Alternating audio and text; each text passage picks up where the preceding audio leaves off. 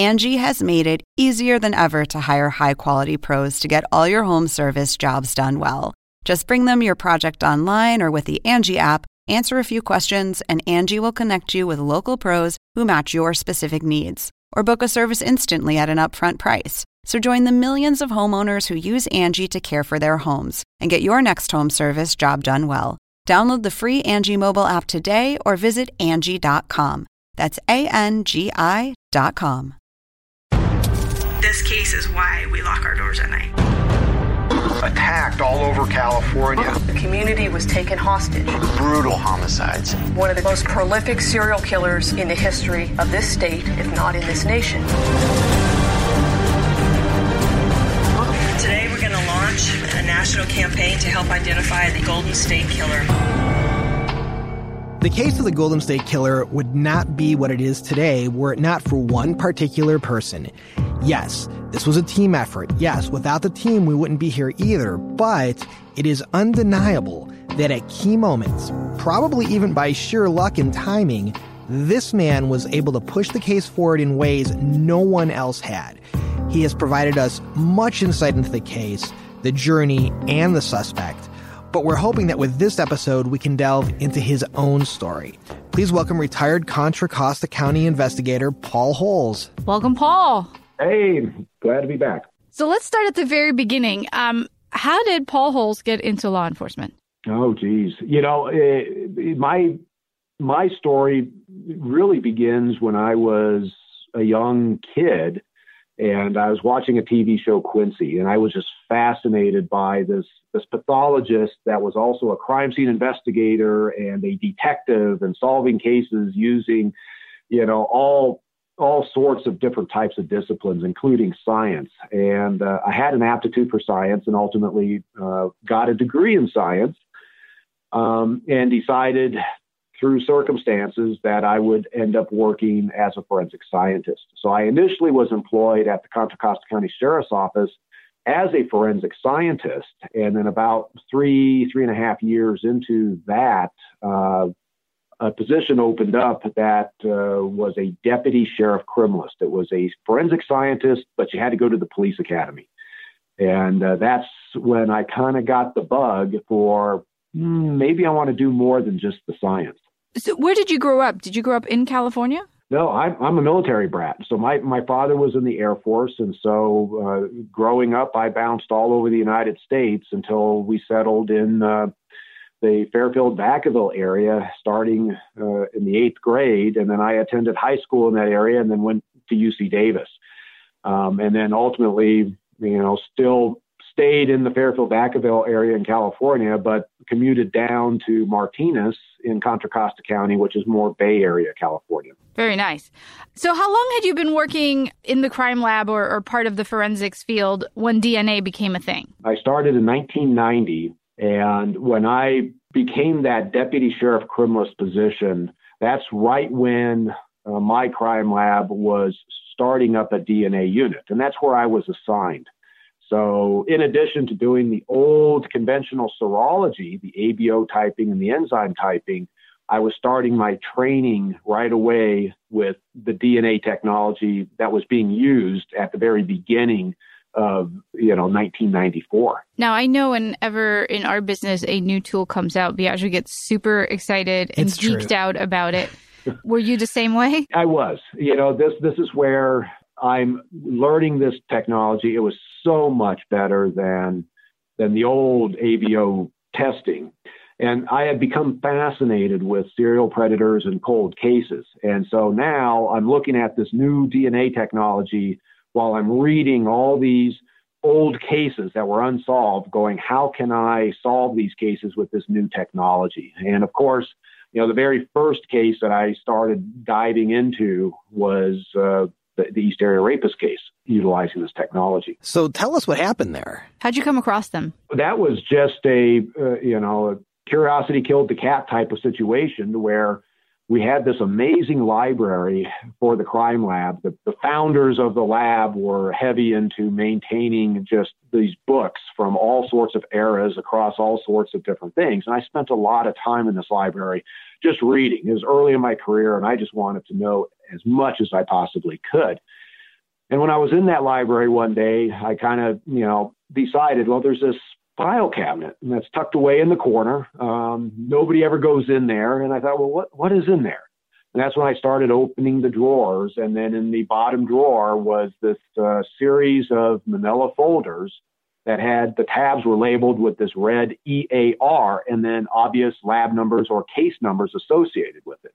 So I started pulling out each of these folders, and it became obvious that I was looking at police reports and laboratory reports related to a serial rapist. But I didn't know anything more than that, and these were pretty much restricted to just kind of the Contra Costa County cases. And it wasn't until I talked to my former boss, who had recently retired. We just happened to be riding on an airplane together to Southern California. And I said, hey, what's with this red EAR? And he goes, oh, that's the East Area Rapist. And he happened to have been on the original Contra Costa County task force for the East Area Rapist as the lab liaison to the investigators. And so he gave me a fair amount of detail. And it was at that point I was hooked. I was like, okay, I got to see if I can use this DNA, this newfangled DNA technology to solve this East Area Rapist case.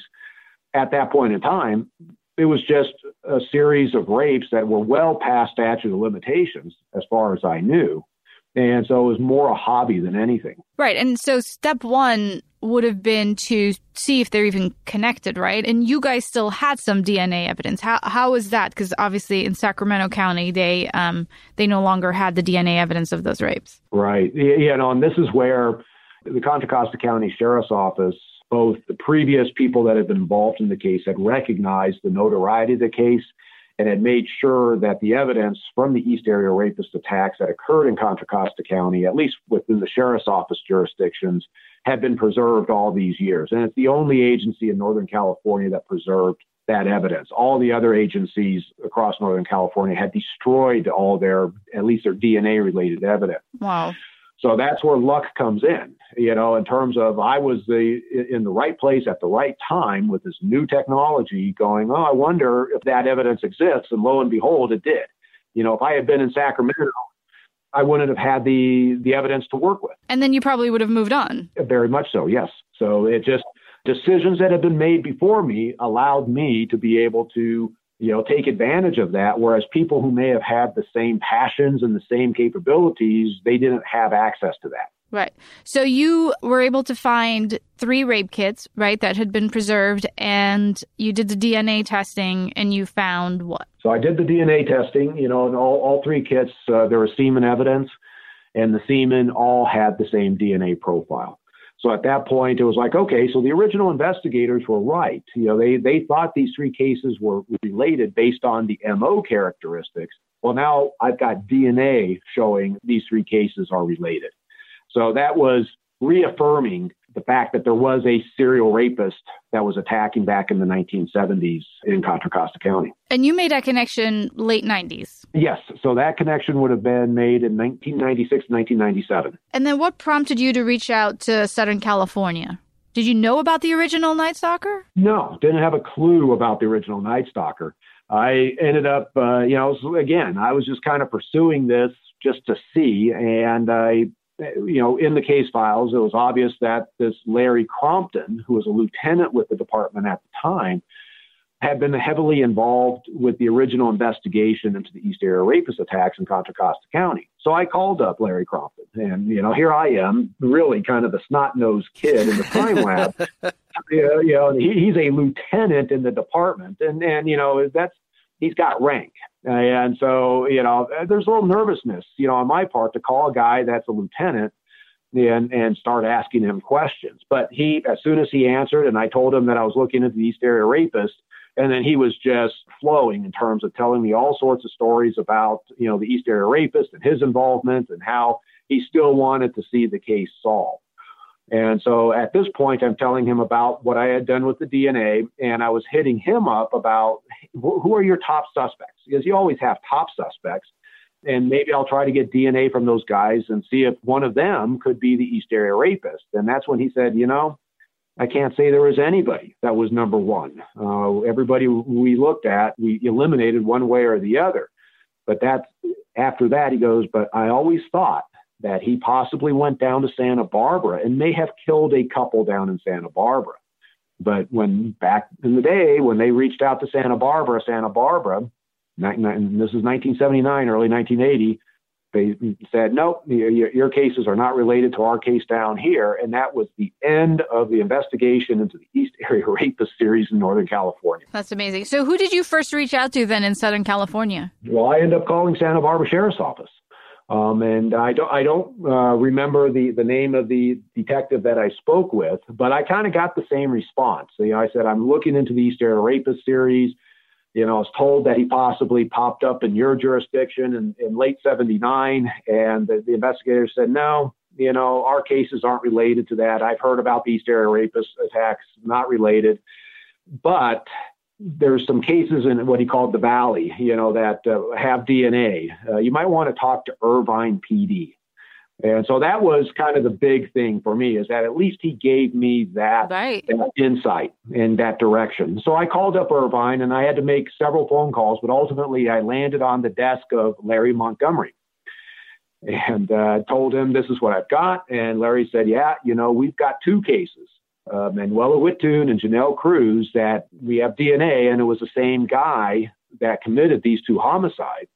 And it was done by the Orange County Sheriff's Crime Lab, and Mary Hong is the point of contact there. And so I ended up calling Mary up. And unfortunately, the DNA she used on the Cruz and Wittoon cases was a different technology than the DNA that I had used on the East Area Rapist cases. So we couldn't do a direct comparison. It's just we had one marker that was shared, and it was the same, but it was sort of like saying, her offender had a blood type A and my offender had a blood type A. It was not very discriminating. And so at this point, and their DNA was STR based and mine was an older technology. I had told Mary, you know what, when Contra Costa County gets STRs on board, I will be revisiting this conversation. And at this point, it's still a hobby for you, right? Because again, your cases are not prosecutable. Yeah, my cases are not prosecutable. And the other thing is I was never assigned this. No boss ever gave me the East Area Rapist case to work. I just kind of grabbed it and ran with it and kept it with me throughout my career. That's amazing. So then it was, 2001 when you finally got the technology that allowed you to get the STR profile? That's right. And at this point, I had promoted up. I was a supervisor/manager over the criminalistics section. So I assigned a DNA analyst to do the East Area Rapist Contra Costa County DNA cases in the new STR format. And then he got that STR profile, and I just told him, call Mary Hong. I talked with her 4 years ago. This was just really, at this point in time, I was just thinking this was just due diligence. Just give her a call. Was not expecting anything. It just come back as being two different, offenders, two different DNA profiles, and then we would just move on. And then that's not what happened. And that's not what happened. No, I'm back in my office, and that analyst walks into my office and basically tells me, oh, they were the same. And, he was very matter of fact about it. That was kind of his personality. But I'm sitting there and my head is spinning because now I'm going, okay, so now I've got this East Area Rapist series in Northern California because I now knew more about the series than what I did when I first started. And now we've got homicides that are connected. And I immediately get on the phone with Mary, and she tells me that a detective by the name of Larry Poole was the one that was handling the cases for Orange County Sheriff's Office. So I called up Larry Poole, and that's when he says, well, it's more than just Orange County cases. We've also got Ventura and Santa Barbara. And in essence, he's the one that tells me this original Night Stalker, as he was known down in Southern California, they believe he killed 10 people. Wow. And at this point, that's when I realized, oh, this is huge because we have 50 attacks committed by this guy in Northern California where we have living victims. We have victims giving descriptions on who attacked them and behavioral stuff and what he stated and where he was at certain points in time that Larry didn't have for these homicide cases because his victims were dead. Right. So I just went in. I'm just feeding Larry all the information I had, thinking it's just a matter of time and he's going to get this case solved. So it's now this huge moment, 2001, you've connected, you're talking to Larry Poole, and you're thinking any day now he's going to be able to just solve this with the information that we're able to provide from Northern California. And then nothing. They do Prop 69, they get the felon database going, and also nothing. And so what was that process like over, from 2001 really to 2016, that 15 years, these ups and these downs, and what was that like? Well, it was interesting from my perspective because I ended up, once I kind of finished sharing everything with Larry Poole, I really backed away. I was not doing anything related to this case, except I would get the occasional phone call. Somebody's calling a tip in. I'd pass that on down to Orange County Sheriff's Office. And then, and there was some media attention in the late 2000s on it. So I did some interviews on that. And those interviews were really me having made the DNA connection. That was my claim to fame on the series. But the case kind of fizzled. Larry Poole ended up getting moved out of that cold case unit, and then nobody was really actively investigating these cases from either Southern California or Northern California. But during this time, you're obviously busy doing other things. You're covering other big cases. Oh, yeah. No, and that's just it. As I was so busy, I had my management responsibilities running a crime lab. I had my other cold case interests, other cases I was passionate about that I was actively working. So the East Area Rapist Original Night Stalker series kind of was one of those things that it was there for me, but it wasn't something that I was putting much energy on. It was just that Southern California's deal now. They're the ones with the homicides. Right. So what are some of the other big cases you remember working on during those 15 years that really kind of stand out to you? Right around that time frame, in that 1998 to 2001, we had this unsolved series of prostitutes in Pittsburgh, California, that also included a 15-year-old girl, Lisa Norell. I spent a ton of time working that case. In fact, I was more known by local guys and law enforcement in the area for that particular series than the East Area Rapist Original Night Stalker series.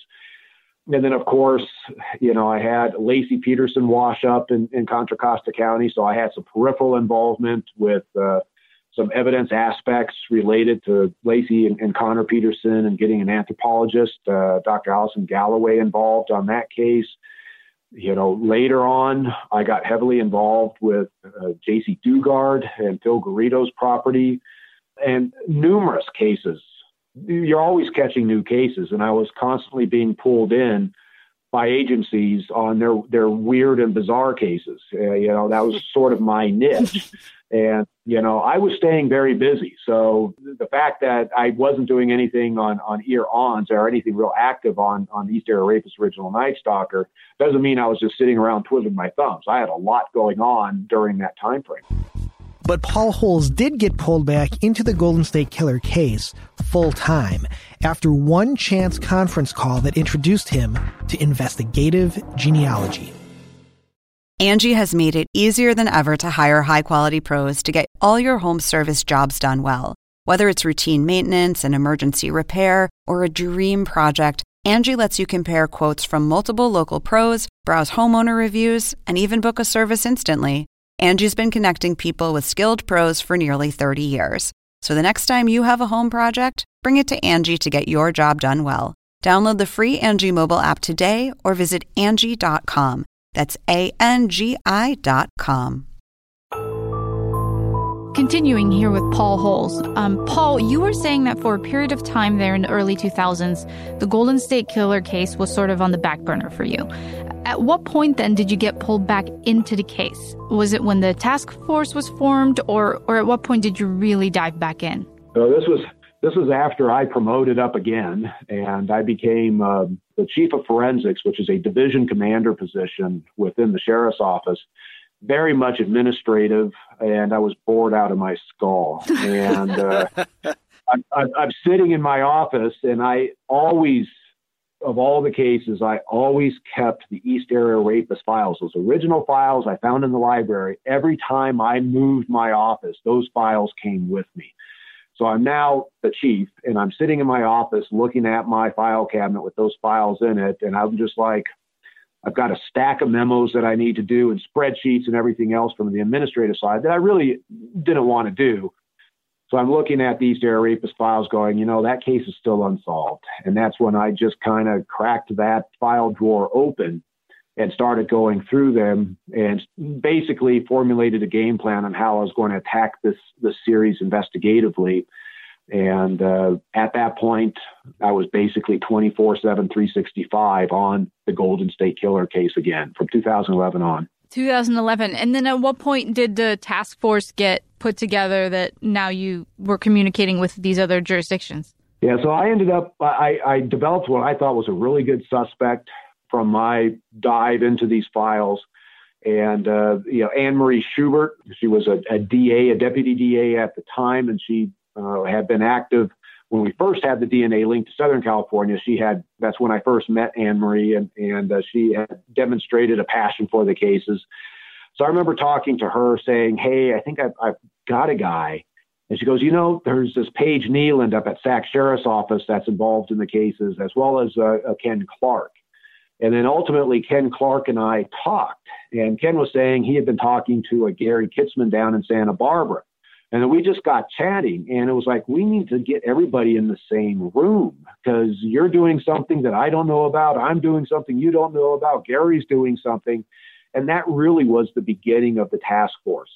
That's when we all got into the same room and we formed professional relationships and, in fact, friendships, that lasted through the years on this case. And we continued to help each other. Even to this day, I'm still talking to some of these people, even though I'm retired. Yeah. It's great to hear that, it really was an organic coming together from the ground up, from the investigators who were boots on the ground doing this. Yeah, you basically had individuals that all, just like me, had a passion for this case, and we recognized that the group together had a greater likelihood of being successful than us individually. That's really cool because you don't often hear about people, sharing information and coordinating. And in today's world, it always seems like there's all this bureaucratic red tape. So it must have been refreshing to be like, hey, I'm part of a team and we're all sharing information. It was. And in many ways, it's a model for interagency sharing. This was after we did this. This is the first time I was reading all of Sacramento's East Area Rapist reports, or I'm reading the homicide reports in Southern California. So my knowledge about the cases expanded exponentially, as did everybody else's. And that's just so critical when you have an offender that is crossing jurisdictional lines, is that these jurisdictions need to coordinate amongst themselves in order to really maximize their potential to be successful. And then how did the 2016 kind of big press conference FBI reward come about? Well, that really was a discussion up between Sacramento Sheriff and the FBI. And I believe it could have originated with Anne Marie Schubert, or it could have originated between Paige Nealand from SAC-SO and then Marcus Knudsen from the FBI, because those two were working pretty closely together on this case. All I know is that I did receive, I believe initially it was a call from Paige Nealand saying, we're thinking about doing this on the 40th year anniversary. What do you think? And my initial thought, and I didn't tell Paige this, but I had gotten involved with the Zodiac case and kind of the online sleuth community with all the publicity that case got. And I was just thinking, this is just going to spiral out of control. And I was well into my investigative strategy that I did not want to be disrupted. I just wanted to kind of, my nose to the grindstone and keep going and not start fielding a bunch of phone calls and stuff. But I told Paige, of course, I completely support that. And then they ended up, formalizing it and announcing it. So we know what happened after the press conference, right? There's a lot of media attention, a lot of tips come in, and still suspects are getting cleared. There's no answer yet. I know from talking to, Carol Daly and Richard Shelby, they often were like, man, if this doesn't get solved now with all this media attention, this will never get solved, right? And so it's 2017, you're a year out from retirement. Mind you, you're pretty young. So what made you set yourself up for retirement that young? Well, yeah, when you're within the law enforcement circles, those guys that are out there listening to this, they'll know exactly, what I was dealing with. Is I had what was called 3% at 50. This was a retirement system in which, in essence, considering that I started with the department at age 22, the way that my retirement calculations worked is that I essentially maxed my retirement out at age 50. Not quite. I could continue to work and make a little bit more money, but it's one of those things to where, at age 50, you kind of have diminishing returns. And so I'm looking at it going, okay, 50's coming up. The numbers are working out for me from a retirement perspective. And I believe it was September of 2017 is when I told my boss I'm retiring into March. Wow. So you've got this case you've been working on for 24 years. You're staring retirement in the face. You just eliminated your last suspect. And what do you do? Well, I was somewhat despondent after eliminating my last suspect. I'm looking at the tips that are coming in. I'm not seeing anything that was promising. I really thought, I may have just struck out on this. And I just had this lucky break of having a conference call on another case that I had involvement with. And the conference call was with me and at the time now, Captain Roxanne Grunheid from Contra Costa Sheriff's Office, and then Peter Headley, a detective with San Bernardino SO. And it just was one of those things. I won't go into great detail, but a little girl from this previous case, Peter had been successful in identifying her using this genealogy aspect. And he had told me he had used this genealogist by the name of Barbara Ray Venter. And so I walked out of that conference call going, I got to give this Barbara a call because this seems like my last shot to be able to potentially identify the Golden State Killer. And so that's what I did is I reached out to Barbara and chatted with her. So this idea had been used to identify Jane Does, like the case you're talking about. Why do you think no one had used it yet to look for suspects? I think in part it's that, the genealogy community, there's purposeful chasm that I think that they wanted to keep separate from how it could potentially be used within law enforcement. And I don't know if anybody had necessarily thought about how it could be used to identify an unknown offender in the case. But in talking to Barbara, she had done something similar. We had a known offender in that same case that Peter Headley was involved with, but we didn't know his identity. We only knew him as a Larry Vanner. And she had, in essence, been able to use this investigative genealogy technique to identify Larry Vanner as Terry Rasmussen. And I'm just going, well, basically, we're the same. Identifying the Golden State Killer is the same thing. We don't know him. Larry Vanner was in custody in prison and died in prison. We knew who he was. We just didn't know his identity. But it really was no different than, well, we got the Golden State Killer. We got his DNA.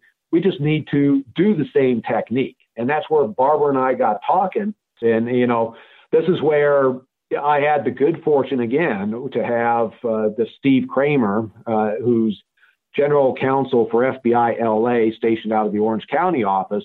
He called me up out of the blue saying, hey, Paul, I've heard you're doing something with DNA on the Golden State Killer. I absolutely believe in what you're doing. How can I help? And so now I had a true law enforcement-based partner with federal authorities that was helping me, and we saw eye to eye on how we needed to go. So Steve and I end up basically marching down this investigative genealogy tract, first having to get a source of DNA by going to the Southern California agencies and asking for their DNA. And that's where we got Ventura to say, yes, you can use ours for this technique.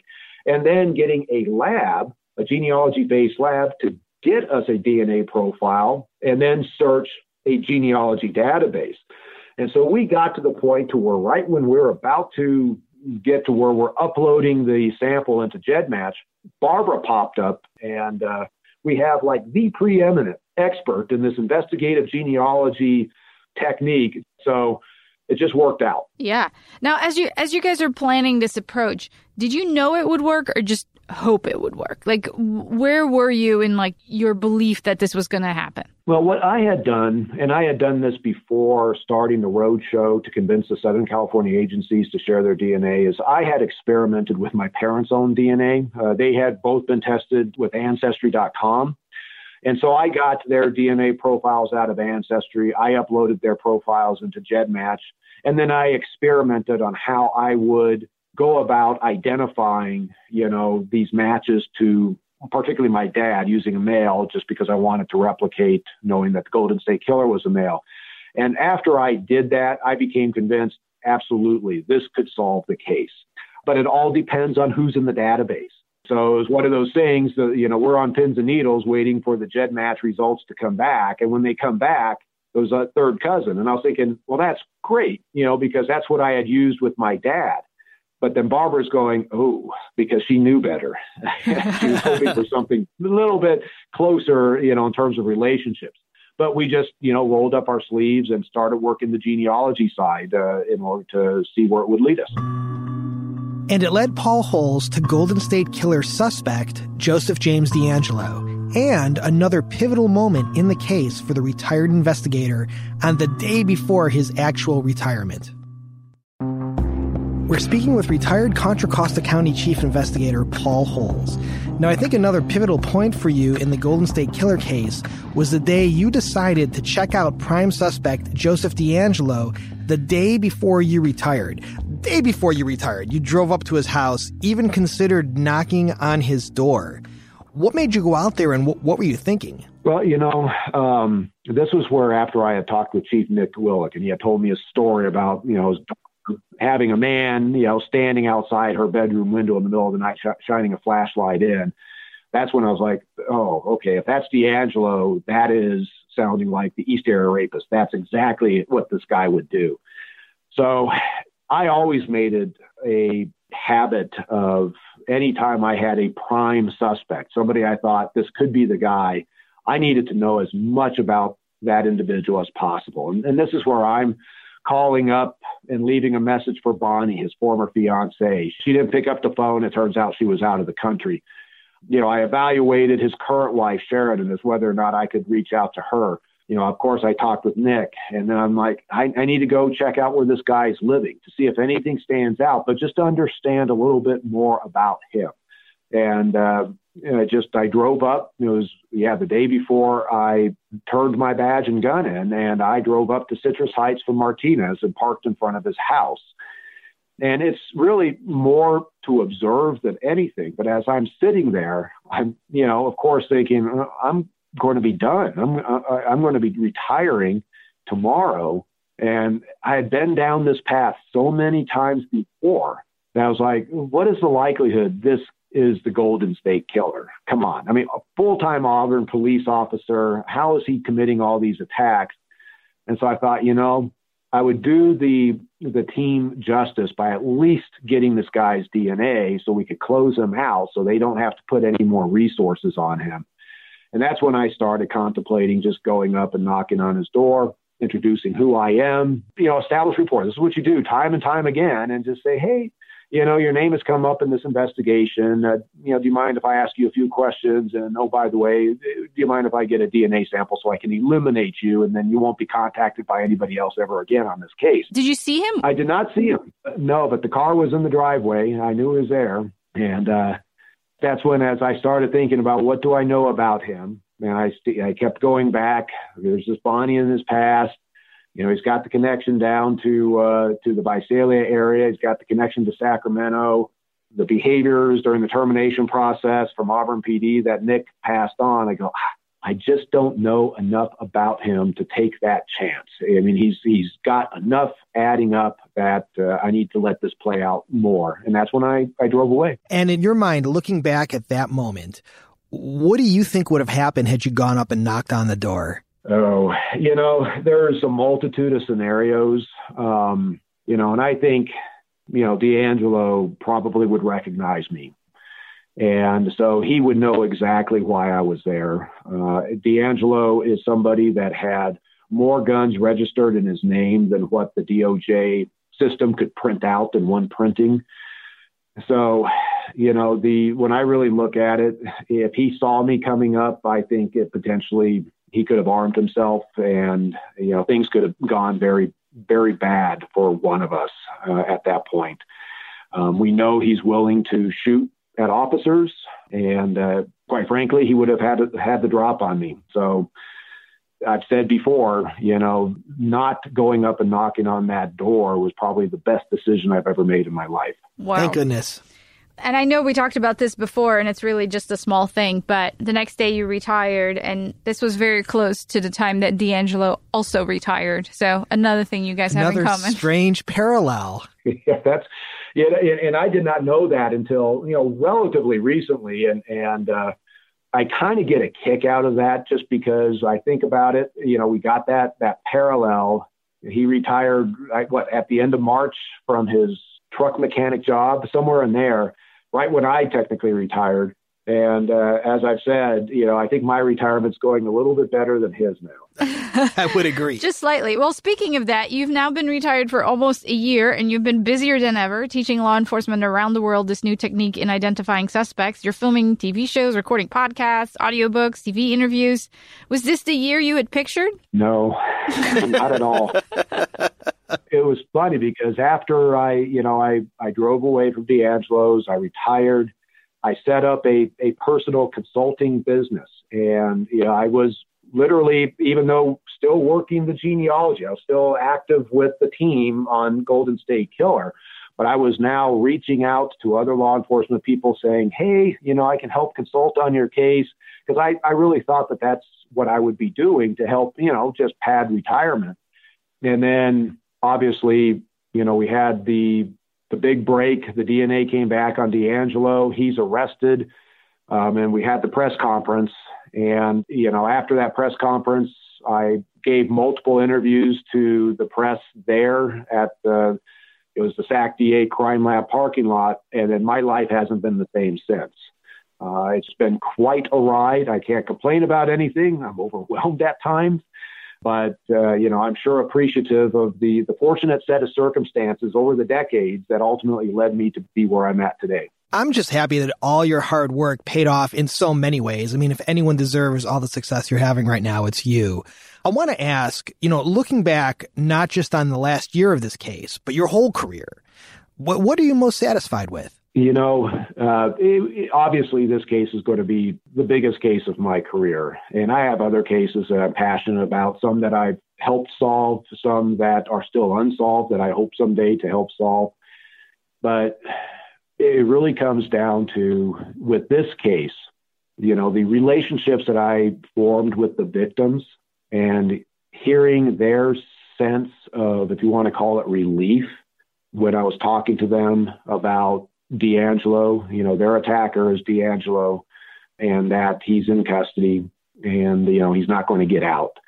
And different victims have taken that news differently based on their personalities, but some of them, the unbridled emotions, probably the most satisfying in my career. I can only imagine. What would you want us to take away from this? What legacy do you leave behind with this case? I think it has to be persistence, because as I've said, I failed more on this case than I succeeded. I just happened to succeed with the big success with helping find DeAngelo. And it's so easy to get frustrated by spending so much of your life trying to work this case only to have one prime suspect after another eliminated. And you just push away going, what am I doing? I'm wasting my life on this one case. And that persistence was there. And I think the caring was there, the caring for the cases, for the victims that not only that I formed relationships with, but also the victims that I knew just by name only, because I read the horrors that they went through, that were inflicted by this guy. And you feel for them. And, by just continuing on, having that motivation to try to get these victims some sort of answer, that I think is where my legacy lies. I just kept at it. Never say quit. Never say quit. That's right. Well, Mr. Pujols, much respect to you and the hours you worked on this. I'll personally never forget the time that you actually spent away from cameras and away from recording devices, dissecting this case with us, following up on leads. I remember we had come upon some evidence on the 1982 call that the Golden State Killer made to one of his rape victims long after the attack, and we shared it with you. And I think it was the very next day you'd already visited the location that the call was made to, and you'd figured out where he must have been to see the victim and all of that. It was quite impressive. And it's that kind of dedication and obsession and persistence that we admire so much. So thank you for all you've done on the case. And thanks again for taking the time to talk to us. On behalf of our entire team, we thank you. We thank you. Could not have done this without you, and you're so generous with your time. Thank you for helping us through this project. Yeah, no, I appreciate the kind words, and I have enjoyed every single second that I have spent with you guys, both on camera and behind the scenes. Coming up next week, she was victim 10 of the East Area Rapist, attacked and sexually assaulted as a 15-year-old girl, home alone on the Friday before the start of Christmas break in 1976. Chris shares the story of that night and her initial reaction to the identification and arrest of Joseph James DeAngelo, the man law enforcement believes to be the East Area Rapist. Chris also shares what it's been like to see DeAngelo in court and the special friendships she's formed with other victim survivors of the Golden State Killer. And for more on the Golden State Killer case, the complete Unmasking a Killer documentary series is available on demand with CNN Go. And you can listen and subscribe to the entire companion podcast series, including these new episodes, at Apple Podcasts, Spotify, or wherever you get your podcasts. I'm Joke Vinciun. And I'm Biagio Messina. Thanks for listening.